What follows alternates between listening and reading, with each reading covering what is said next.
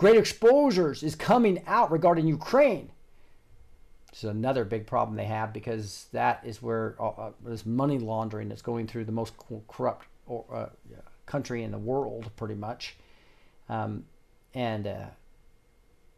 Logan's really blown the whistle on how many Nazis are still there running that country, and how the Obama administration came in 2012, 2014 timeframe and just completely overtook the legitimate part of the government and made it completely a communist organization that is doing evil things, including creating bioweapons. That's why Russia went in.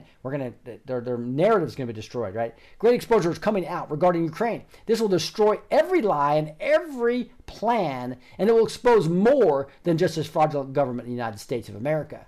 China is involved, and so is Iran and Iraq. Many nations are involved to bring my nation down for a one world system, and it will not happen now. So get prepared for all the truth that is about to be poured out upon this earth, to turn it around, to change the course it has been on, and to change the direction it was going. My children, things will suddenly grow and intensify this year. The wealthier markets, political shakeups, the weather, markets, political shakeups, governments falling, because the power is shifting now to where it has always belonged, and it belongs to my children, saith the Lord.